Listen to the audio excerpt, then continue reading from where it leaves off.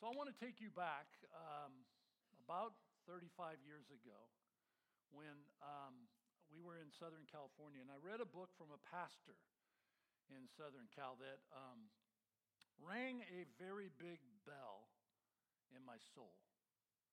I admit to you that the title alone grabbed my attention. The pastor's name is Ben Patterson. He was the pastor of Irvine Press in those days, a Presbyterian church.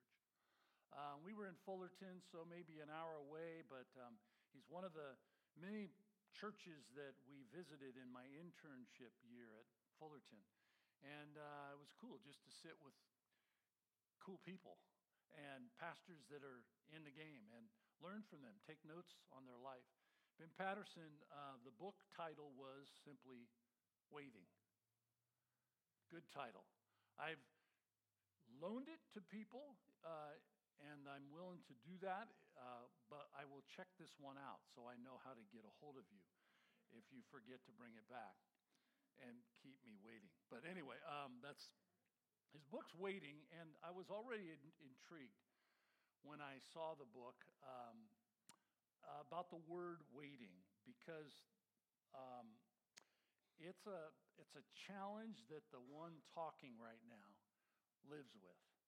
It's not something my DNA does not naturally wait.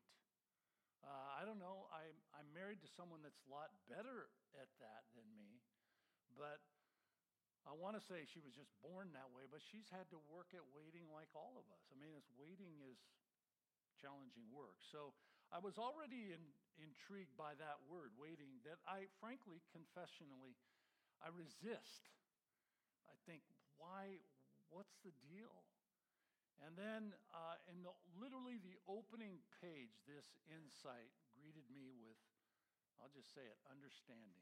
Quoting now, second only to suffering, writes Patterson. Waiting may be the greatest teacher and trainer in godliness, maturity, and genuine spirituality most of us will ever encounter, end quote. Let me say it again, and you tell me in this quote if you're like me and want more of certain things.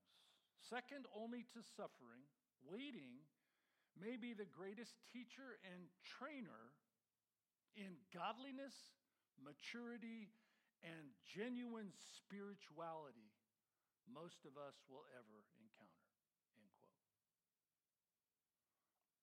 I freely tell you I want what he describes will come from waiting. I want the stuff of godliness. I want maturity. I want deep spirituality. And I'm pretty sure everybody in this room wants the same in their lives. If not, I'm okay. I'm not condemning you. I think you'll grow into that. I think that will become a longing for you. It certainly was for me. And I knew Ben's book would help me at that moment. First page, I told you, it was really true. That just jumped out at me. And it was like, this guy gets me. And I knew it would help me because he put a finger on something that goes deep for me. It's been work. It's always been work. And at times, I'm just going to go a step further and say it feels almost like torture to me. So I kept reading. And then a few pages later, in his introduction, I stared at a two-word question that I thought is kind of nervy for anybody to admit to. It's the two words, why wait? Why wait? I have a book like that was written to the youth of America that essentially asked that question related to saving yourself for someone in marriage. Why wait? Josh McDowell was onto something. And a whole bunch of youth say it's not worth it. Who cares? No one's answered that question for me. Well, God answers that question. And if you're hearing me now and you're wondering and you're waiting, you call me. We'll talk about some of why God would ask you to wait until you present yourself, body, soul, and spirit, to the spouse that God called you to be married to for the rest of your life. Okay? So that's just a sidebar, but it's worth telling you about. So up to that moment in his book, though, I had only met the author, as I mentioned, in one of our field trips, and we had lunch together, several of us from Fullerton. But as I peeled the pages further, I could sense something happening. Ben Patterson, this pastor down in Irvine, was becoming my pastor. I felt like he got me. And then I came to these words that confirm that and have been true. Said Pastor Ben, at least as important as what you are waiting for. Let me pause and let you think about your answer to that. At least as important as what you're waiting for is what God wants to do in you as you wait. That's big. And that takes a bunch of trust, and it takes a faith that says, man, I'm waiting, and I'm not sure why I have to wait. What did you say, Ben? At least as important as what I'm waiting for is what you want to do in me while I wait. In an instant, I started to see waiting differently. It had been a 4-letter word to me. Wait, why? And in time, my irritation over waiting was slowly beginning to be replaced. And it came along as an intrigue, wondering to myself what God might be doing through times of waiting in me. It's a slow down the movie moment for most of us if we'll let it happen. And say, wait, could that be true of you too? That at least as important as what you're waiting for. And can I be, what'll sound silly to some of you, you're waiting for a new car. Or you're waiting for a better job. I mean, let's make it practical. You're waiting for a mate. Or another mate. Or a better mate. No, I'm not going there, but anyway, you get my idea. I just said that to help you breathe a little bit here. But no, the truth is, you know, there's the real stuff in life. I'm waiting. Do I really believe that? So I'm going to ask you a couple more questions before we open the pages of the Bible. It's all coming from the Bible. But how are you holding up in your war on waiting? Just write that down somewhere. The notes that I put together each week, they're really good for you this week. They were really good for me when I wrote them. So don't miss them or leave them here and, you know, leave them for somebody else because they usually get recycled. But anyway, what do you hold? You know, how are you holding up is a good question, and it's an important one. What are you waiting for? That's your answer. You get to. Maybe it's so private you're not writing it down. It's okay. I'll bet our answers, though. This is kind of a pastor of 43 years telling you this, are all over the page. I'll bet they're for big, really big, and really little things. Super serious stuff. And silly things. You know, I don't know. Maybe you tried to buy that lottery ticket this week, $1.7 billion. That would have paid for most of my bills, I mean, I think. Right? And maybe you were that person that just didn't sleep till you heard the numbers and realized, are you kidding me? The numbers look at you and go, really? For real, you thought? But somebody won it. But maybe it's in the big columns of our lives, the spiritual. I'm waiting for you to help me conquer this temptation, God. Or maybe it's in the physical. I'm broken. Never got my speed back, my strength that's a weight. Or maybe it's something you would expect me to say this, but spiritual. You say, God, I want to be more than I am. Please change me according to Romans 9. Conform me to the image of your Son. God's at work, right? Amen? He who began a good work in you will perfect it until the day of Christ Jesus. Could you make that hurry up, Lord? I've added at times along the way. Okay. So more importantly, what is God teaching you as you wait? Remember, at least as important as what you're waiting for is what he wants to do in you as you wait. So Kelly took us to Psalm 130. I want to take you back to Psalm, but this time stop at 27. Would you Psalm 27 real quick?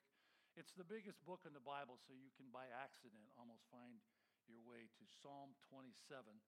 And they're just numbered like normal numbers. But this one's written by David, King David. And he was called, as you're turning there, a man after God's own heart. That's a big deal to me. It means, among a whole bunch of other things, they were close. David and God. He's a man after God's own heart.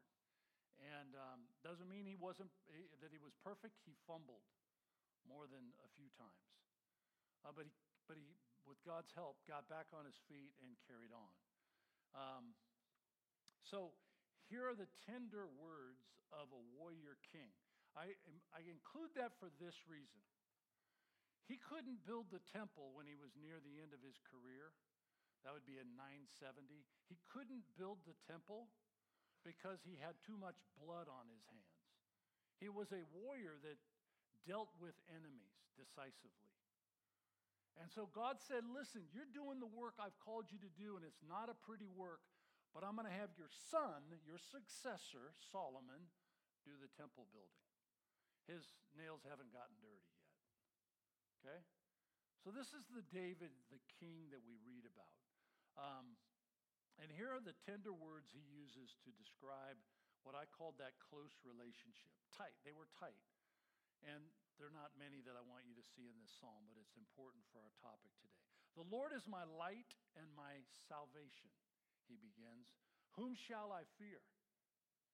The Lord is the stronghold of my life. Of whom shall I be afraid? When the wicked advance against me to devour me, it is my enemies and my foes who will stumble and fall, not me.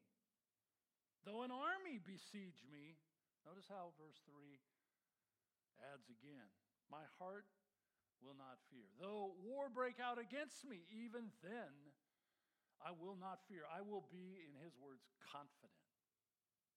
That's steer in a blizzard stuff, folks. That's I can stand tall no matter how big the giant is that's facing me. Amen? Please, we got to get this. We got to get this. So there's one more verse I'm going to have us read, and then we're going to Acts 24. So did you notice he referred to God very personally? He says, you are my light. You are my salvation. You are my stronghold. It's similar to Psalm 23, just 2 pages earlier. The Lord is my shepherd. He's not the shepherd, though that's true. He's not a shepherd, one among many. That's not true. He is my shepherd. And when you get to that place, everything changes. It becomes exceedingly personal. He's my shepherd. So David here is saying, King David, the Lord is my light, my salvation. He is the stronghold of my life. I don't think he viewed God as merely also the giver of light and salvation and strength. I don't think that. I think David's more intimate with God than that. I think he's saying he is those things. Don't give me a scoop or two. Embrace me with those things as you embrace me with yourself. Is that cool? It's the next level. And then he describes a very practical result of thinking about God this way. Okay? Think of this as a payoff. Okay, this is a practical payoff of knowing God like this. And he states it 3 times. We read it already. Whom shall I fear? Of whom shall I be afraid? And my heart will not fear. Those very words. Folks, we're reading about a king who had lots of enemies, but who was fear-free. How do you get that kind of, his words, confidence at the end of verse 3? How do you get that? You guessed correctly if you said, by waiting on the Lord. Look how Psalm 27 ends. Verse 14. There's only 14 verses, and I just flipped my page to it. Wait for the Lord. Be strong and take courage. That's the meat in the middle. And then he repeats, and wait for the Lord. Here's something you're going to talk about in your life groups or conversations afterwards. So you need to know waiting comes from a Hebrew word meaning to twist or stretch. Which clarifies, I think, what's involved in waiting.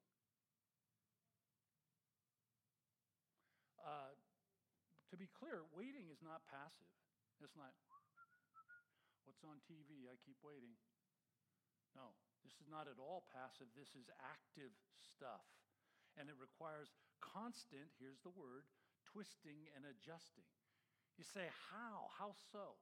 It's to twist the ideas and perspectives I have to his. This is not far from Isaiah 55 that says, my ways are not your ways are not my ways, neither are my ways your ways, says the Lord. For as high as the heavens are above the earth, so are my ways above your ways. That's a God that says, I'm not going to change in the whim. I'm God. I know what I'm doing. And here's the deal. As you wait on me, think Gumby. I don't know why Gumby comes to mind, but remember the little Gumby? Remember you could twist Gumby? So if God's a railroad spike that can't be bent or twisted, and you're Gumby, the wait is for you to adjust you to him. And then things start to look differently. They change. You say, okay, God, I'm really not going to be satisfied any other way except to wait on you. So waiting's involved, and the second word was stretching, and let's just face it, to twist you in any way, or to twist me in any way, that kind of explains it will be stretching. So Hebrews, they get it. So now we're ready to flip over a millennium, actually, to Acts 24. Would you find your way there? And we are getting dangerously close to the end of Acts here. We find Paul under restrictions that ended up limiting his freedom for 5 years. 5 years. Due process, not going to happen. Okay? Quick trial, speedy trial, not here. That's not good. That's not our law. So perhaps you've heard the expression, the wheels of justice grind slowly, right? And it goes on, but they grind exceedingly fine. That's true in some cases. It's ultimately true with God, but it's not always true on earth. But in most cases, we understand the implication of the first part. The wheels of justice grind slowly. Well, Paul's visit is, let me just say, his wait is like that statement on steroids. Okay? Paul would spend a handful of years presenting his case. The telling of that case will take us all the way to the end of Acts, the remaining chapters. In fact, here in Caesarea, where we left off last week, Paul would have to wait 2 of those years for the judicial proceeding against him to conclude. So just last week, just to bring us up to speed, in our study of this wonderful experience, In Step with the Spirit, we remember that there was an attorney for the elders, Tertullus is his name. And he came from Jerusalem with the elders, and he presented 3 charges to refresh your memory, verse 5 of chapter 24. We have found this man, they're pointing at Paul, to be a troublemaker, to stir up riots among the Jews all over the world, and he's a ringleader of the Nazarene sect. In other words, he's the main dude, and even tried to desecrate the temple. And that's when we put the wrist bracelets on him. We arrested him. We seized him. By examining him yourself, you'll be able to learn the truth about these charges we are bringing against him. And everybody shouted, amen, that's true. That's how we feel too. Verse 9. So now we're set to read the cliff notes of Paul's rebuttal before Governor Felix. He's known as Felix here. When the governor motioned for him to speak, pointing to Paul, Paul replied, I know that for a number of years you've been a judge over this nation, so I'm really glad to make my defense. You can easily verify it was no more than 12 days ago I went up to Jerusalem to worship. My accusers, I'm just doing hand motions because that's how it was. He's standing there saying, my accusers did not find me arguing with anyone at the temple or stirring up a crowd in the synagogues or anywhere else in the city. And they cannot prove to you the charges that they are now making against me. However, now if I'm standing in that court or sitting there listening to it, I'm like, whoa. He's about to admit something, and he does. However, verse 14, I admit that I do worship the God of our ancestors as a follower of the way. I do this, which they call a sect. It was a degrading expression. I believe everything that's in accordance with the law and that is written in the prophets. Think Old Testament. And I have the same hope in God as these men themselves have. You see him drawing his accusers in, that there will be a resurrection of both the righteous and the wicked. So I strive always to keep my conscience clear before God and man. May I just say that's a great takeaway for some of us today. There is that day coming. And that should drive you to do the right thing today. And me as well. Verse 17. After an absence of several years, Paul still presenting himself, I came to Jerusalem to bring my people gifts for the poor. Shame on you, Paul. Seriously, if you're in court, you're going, that's not a bad guy. I came to present gifts for the poor and to present offerings. I was actually clean, ceremonially clean, when they found me in the temple courts doing this very thing. There was no crowd with me, nor was I involved in any disturbance. But there are some Jews from the province of Asia.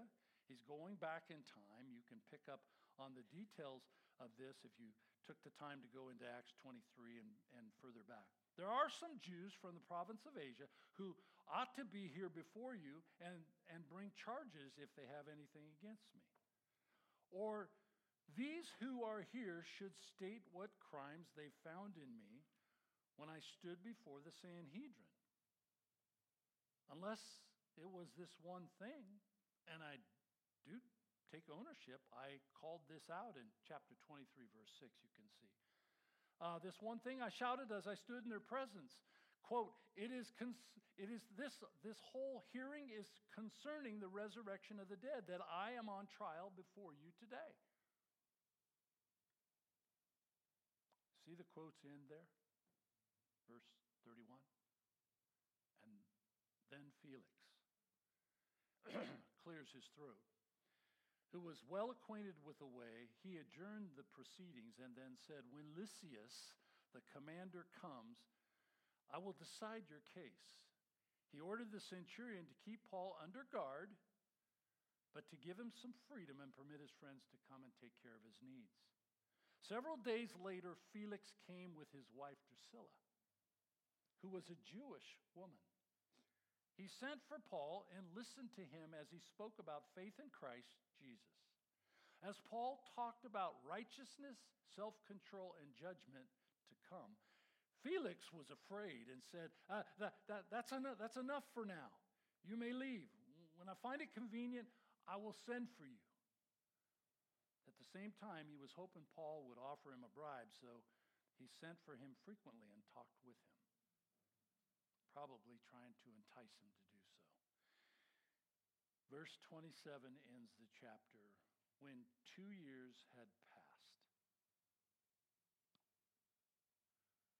Felix was succeeded by Porcius Festus, but because Felix wanted to grant a favor to the Jews, he left Paul in prison. Okay, 24 months of lockdown serve to inform you and me and inspire us in our seasons of waiting. I'm going to let you reach for a pen right now, because if there's ever something you need to write down, here it is.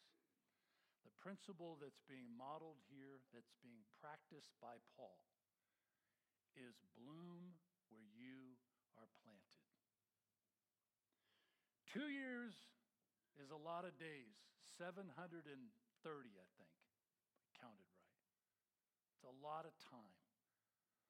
Bloom where you are planted could easily be written across these words we've read from God's word this morning. Remember last week's words, God is the blessed controller of all things?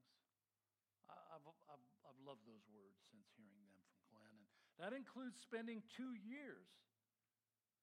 2 years of waiting to resolve a dispute that had detained Paul from carrying out his calling. Or did it? Or did it? When the hearing was put on hold, I want to call your attention to something and then talk about it. Did you notice at that moment, did you notice how ticked off Paul got?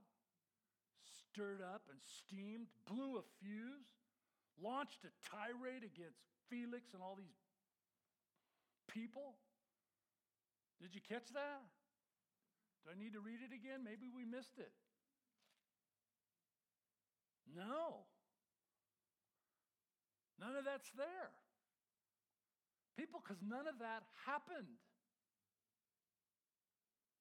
I've looked for different nuances to the Greek, to the commentaries, everybody. And no one can present a case that says, yeah, well, these are clean and nice, tidy words, but Paul was steaming. He was about to blow a fuse, like we say. It's not there. Which means somehow Paul had a different view of all this. And he was taking advantage of his God-controlled circumstances. Fun? As good as freedom? No and no. But God was in control, and he, in this setting, chose something that he couldn't do outside those walls. He chose to share the gospel with the governor and his wife. It's like, well, I'm here. So he didn't just share the gospel. I want you to see 24 and 25 again. Felix came with his wife. She was Jewish. He sent for Paul, listened to him as he spoke about faith in Christ Jesus, and Paul talked about righteousness, self-control, and judgment to come. Felix, and when I read that, you get a little hint of the tone in which he talked. Felix was afraid. It's like, huh.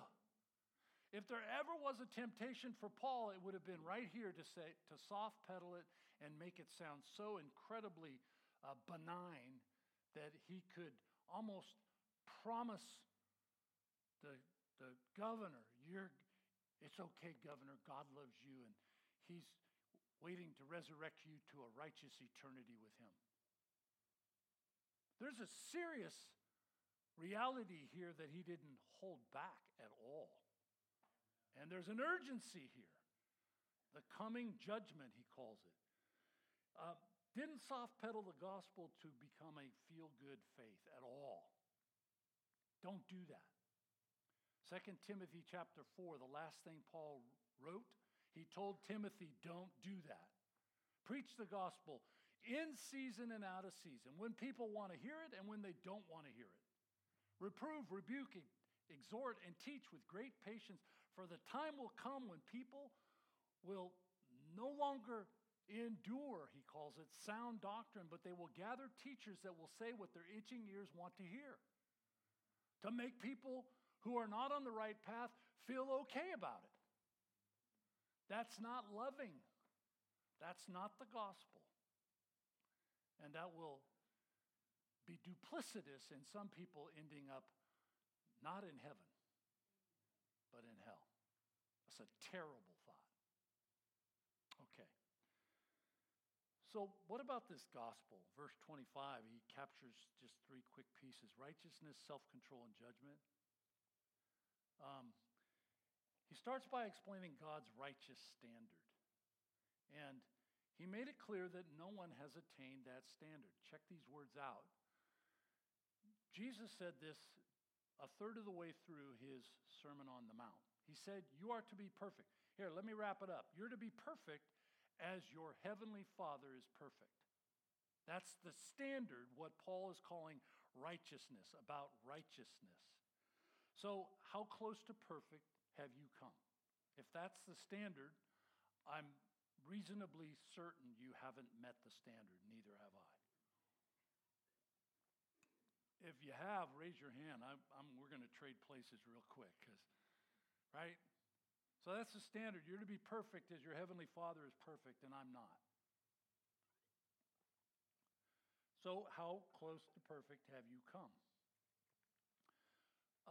I think honest people are going to admit what's abundantly obvious. Not very close. Check out these words by the Apostle Paul, which come up later in Romans chapter 3. No one is righteous. He answers the question in case you're still trying to formulate an answer. No one is righteous, not even you. I'm making it personal. Not even me. No, not one. No one is good, not a single one. There is no difference between Jew and Gentile, for all have sinned, and all have fallen short of, you shall be perfect, God's righteous standard. That's the gospel. It's admitting hard stuff before you can hear good stuff. It's saying this is true. This assessment that Paul gave to Felix is the same message that he shared everywhere he went, all the way through Acts, irregardless of the consequences, and it's still in play today. And it was part of the daily discussions that we read about. Felix would invite him back often. I am certain that persisted throughout their conversation. And then Paul makes it clear here and elsewhere with 4 words that were too much. It was let's call it the tipping point for Felix. And he says, his answer, his response is, that's enough for me. What were the words? What did he say? The judgment to come. The judgment to come. That puts a hush across any audience. That caused the church back in the Great Awakening under a great teacher, Jonathan Edwards, sinners in the hands of an angry God. He did not hold back and said, here's the deal. God has a righteous standard. Not a person on this planet has ever met it, and you're in a heap of trouble unless you turn to him for the solution to your problem. It's called the gospel. It's called the good news. Amen? It's so, so true. Paul made it clear here and elsewhere that God's judgment is upon all who have sinned and fallen short of the glory of God. Check out these words in Romans 6 as well, verse 23. For the wages of sin is death. That means falling short of God's righteous standard. It's not just, oops, you get a lesser place in heaven. It's you don't get to heaven by falling short. Now, listen carefully. Paul made this point earlier in chapter 17. Will you look at verse 31? He points to a future where God will, in fact, set a day and has set that day when he will judge the world with justice by the man that he's appointed. He's given him proof of this by raising. Everybody knows this is going to come because he raised Jesus from the dead. Make that linkage. It's true. And then finally in 2 Corinthians chapter 5, he clarifies that that day isn't just for Felix and his wife. I love statements like this because they are a way of saying, you know, you can read the Bible at a safe distance, and many people do. But God says, no, this brings it home. For we must all. 2 Corinthians chapter 5, verse 10. We must all appear before the judgment seat of Christ. I'm letting you go there right now in your imagination. So that each of us, if you're a parent, you can't answer this for your child. If you're a pastor, you can't answer this for your people. If you're a spouse, you can't answer this for your husband or your wife. All of us must appear before the judgment seat of Christ so that each of us may receive what is due for the things done in the body, whether good or bad. This is told again in Daniel. This is told by Solomon in Ecclesiastes 12. It's Daniel 12, verse 2. This appears all over the Bible, including, people go, well, Jesus changed everything. No, chapter 5 of John says Jesus, in fact, declared this to be true. It's going to happen. This judgment will happen. So be aware of it, and none of us can say I didn't see it coming. So I want to wrap up by asking a question. Paul bloomed where he was planted. Just when we were tempted to conclude that these are really wasted years, 5 years, 2 of them here in Capernaum, Caesarea, bad time. I'm not sure Paul would say that ever. You certainly don't read it in his words. It's difficult to imagine that Paul felt like this was anything but a divine appointment by God. And he took advantage of it for that reason. There's no sense these are wasted years or that somehow Paul felt sidelined from fulfilling his mission of telling as many people as possible how they could have faith in Jesus. Come to faith in Jesus. He's a model for all of us when it comes to carrying out our calling, even if you're in custody. I can't think of a worse place to do that. So, question, how does someone carry out, even while encumbered, how do you carry on a calling in such circumstances? There's a secret I want to show you here, and we're done. It's a really cool secret. Of Paul's staying power, it really is. You think, what was it? I mean, we read the Bible, we've read Acts all the way to this point. What was his staying power? And he says so with these memorable words he wrote later in a letter to the Corinthian people. 1 Corinthians 15, verse 58. So be steadfast, immovable, always abounding in the work of the Lord, knowing that your toil is not in vain in the Lord. So what's the key there? What's he saying? He chose his word well. Knowing. Knowing. Be steadfast, immovable, always abounding in the work of the Lord, knowing. That means having something settled in your mind, being clear about something. It's way better than wishing. It's way more than wondering. It's way past wanting. It is knowing. Being convinced that you are not wasting your time in the work of the Lord.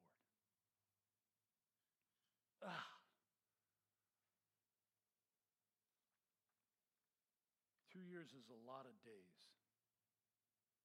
especially when waiting. But in the words we started this message with, I think Paul knew them for sure. At least as important as what you're waiting for. And his ultimate desire, make no mistake about it, my longing is to go to heaven, Paul said in Philippians 1. He understood that's a better place. But he couldn't get there until God called him home. So whatever it is that you're waiting for, at least as important in your life and Paul's life, my life, is what God wants to do in us. And can I add this morning, and through us, while we wait. I'd like you to bow your heads, if you would, with me. I want to appeal very personally, and this is me getting in your business. It really is. If you're watching from some other place, it's getting in your business right now. People, don't be like Felix. It's a terrible mistake he made. I've heard enough for now. I'll maybe listen more another day, was his answer, remember? Another day may never come. One day will be your last day to respond to the gospel of Jesus Christ. So I plead with you today to turn to him. The Bible makes very clear today is the day of salvation. Turn to him and trust him. Say, Jesus, I'm not fit for heaven. I have fallen short. I have swung and missed your righteous standard. And I'm in a heap of trouble. I need help. Come and forgive me of the sin that deserves death as a judgment. You can pray that right now, would you? Just pray it. God, come into my life. I need you. And I want to trust you. I'm not sure any of the implications. I just don't want to face tomorrow and the risk of tomorrow without you. If you're making that decision right now, you're praying those words, Lord, come into my life. The Bible says this to you, whoever calls upon the name of the Lord will be saved. Faith comes by hearing, and hearing by the word of Christ. He just asked you to confess with your mouth, Jesus, you are Lord. Believe in your heart that God raised him from the dead, and you'll be saved. Right as you are. If you're doing that today, live stream, please let us know. If you're in the house, please let us know. We don't want you to it's not a one and done. This is the start of a journey. It's for eternity. Meanwhile, to help you and I know what to do while waiting, we're going to present right now I call it a statement song. I think Paul could have sang this song that will help shape how to live while waiting. Stay in your seats and take this song in.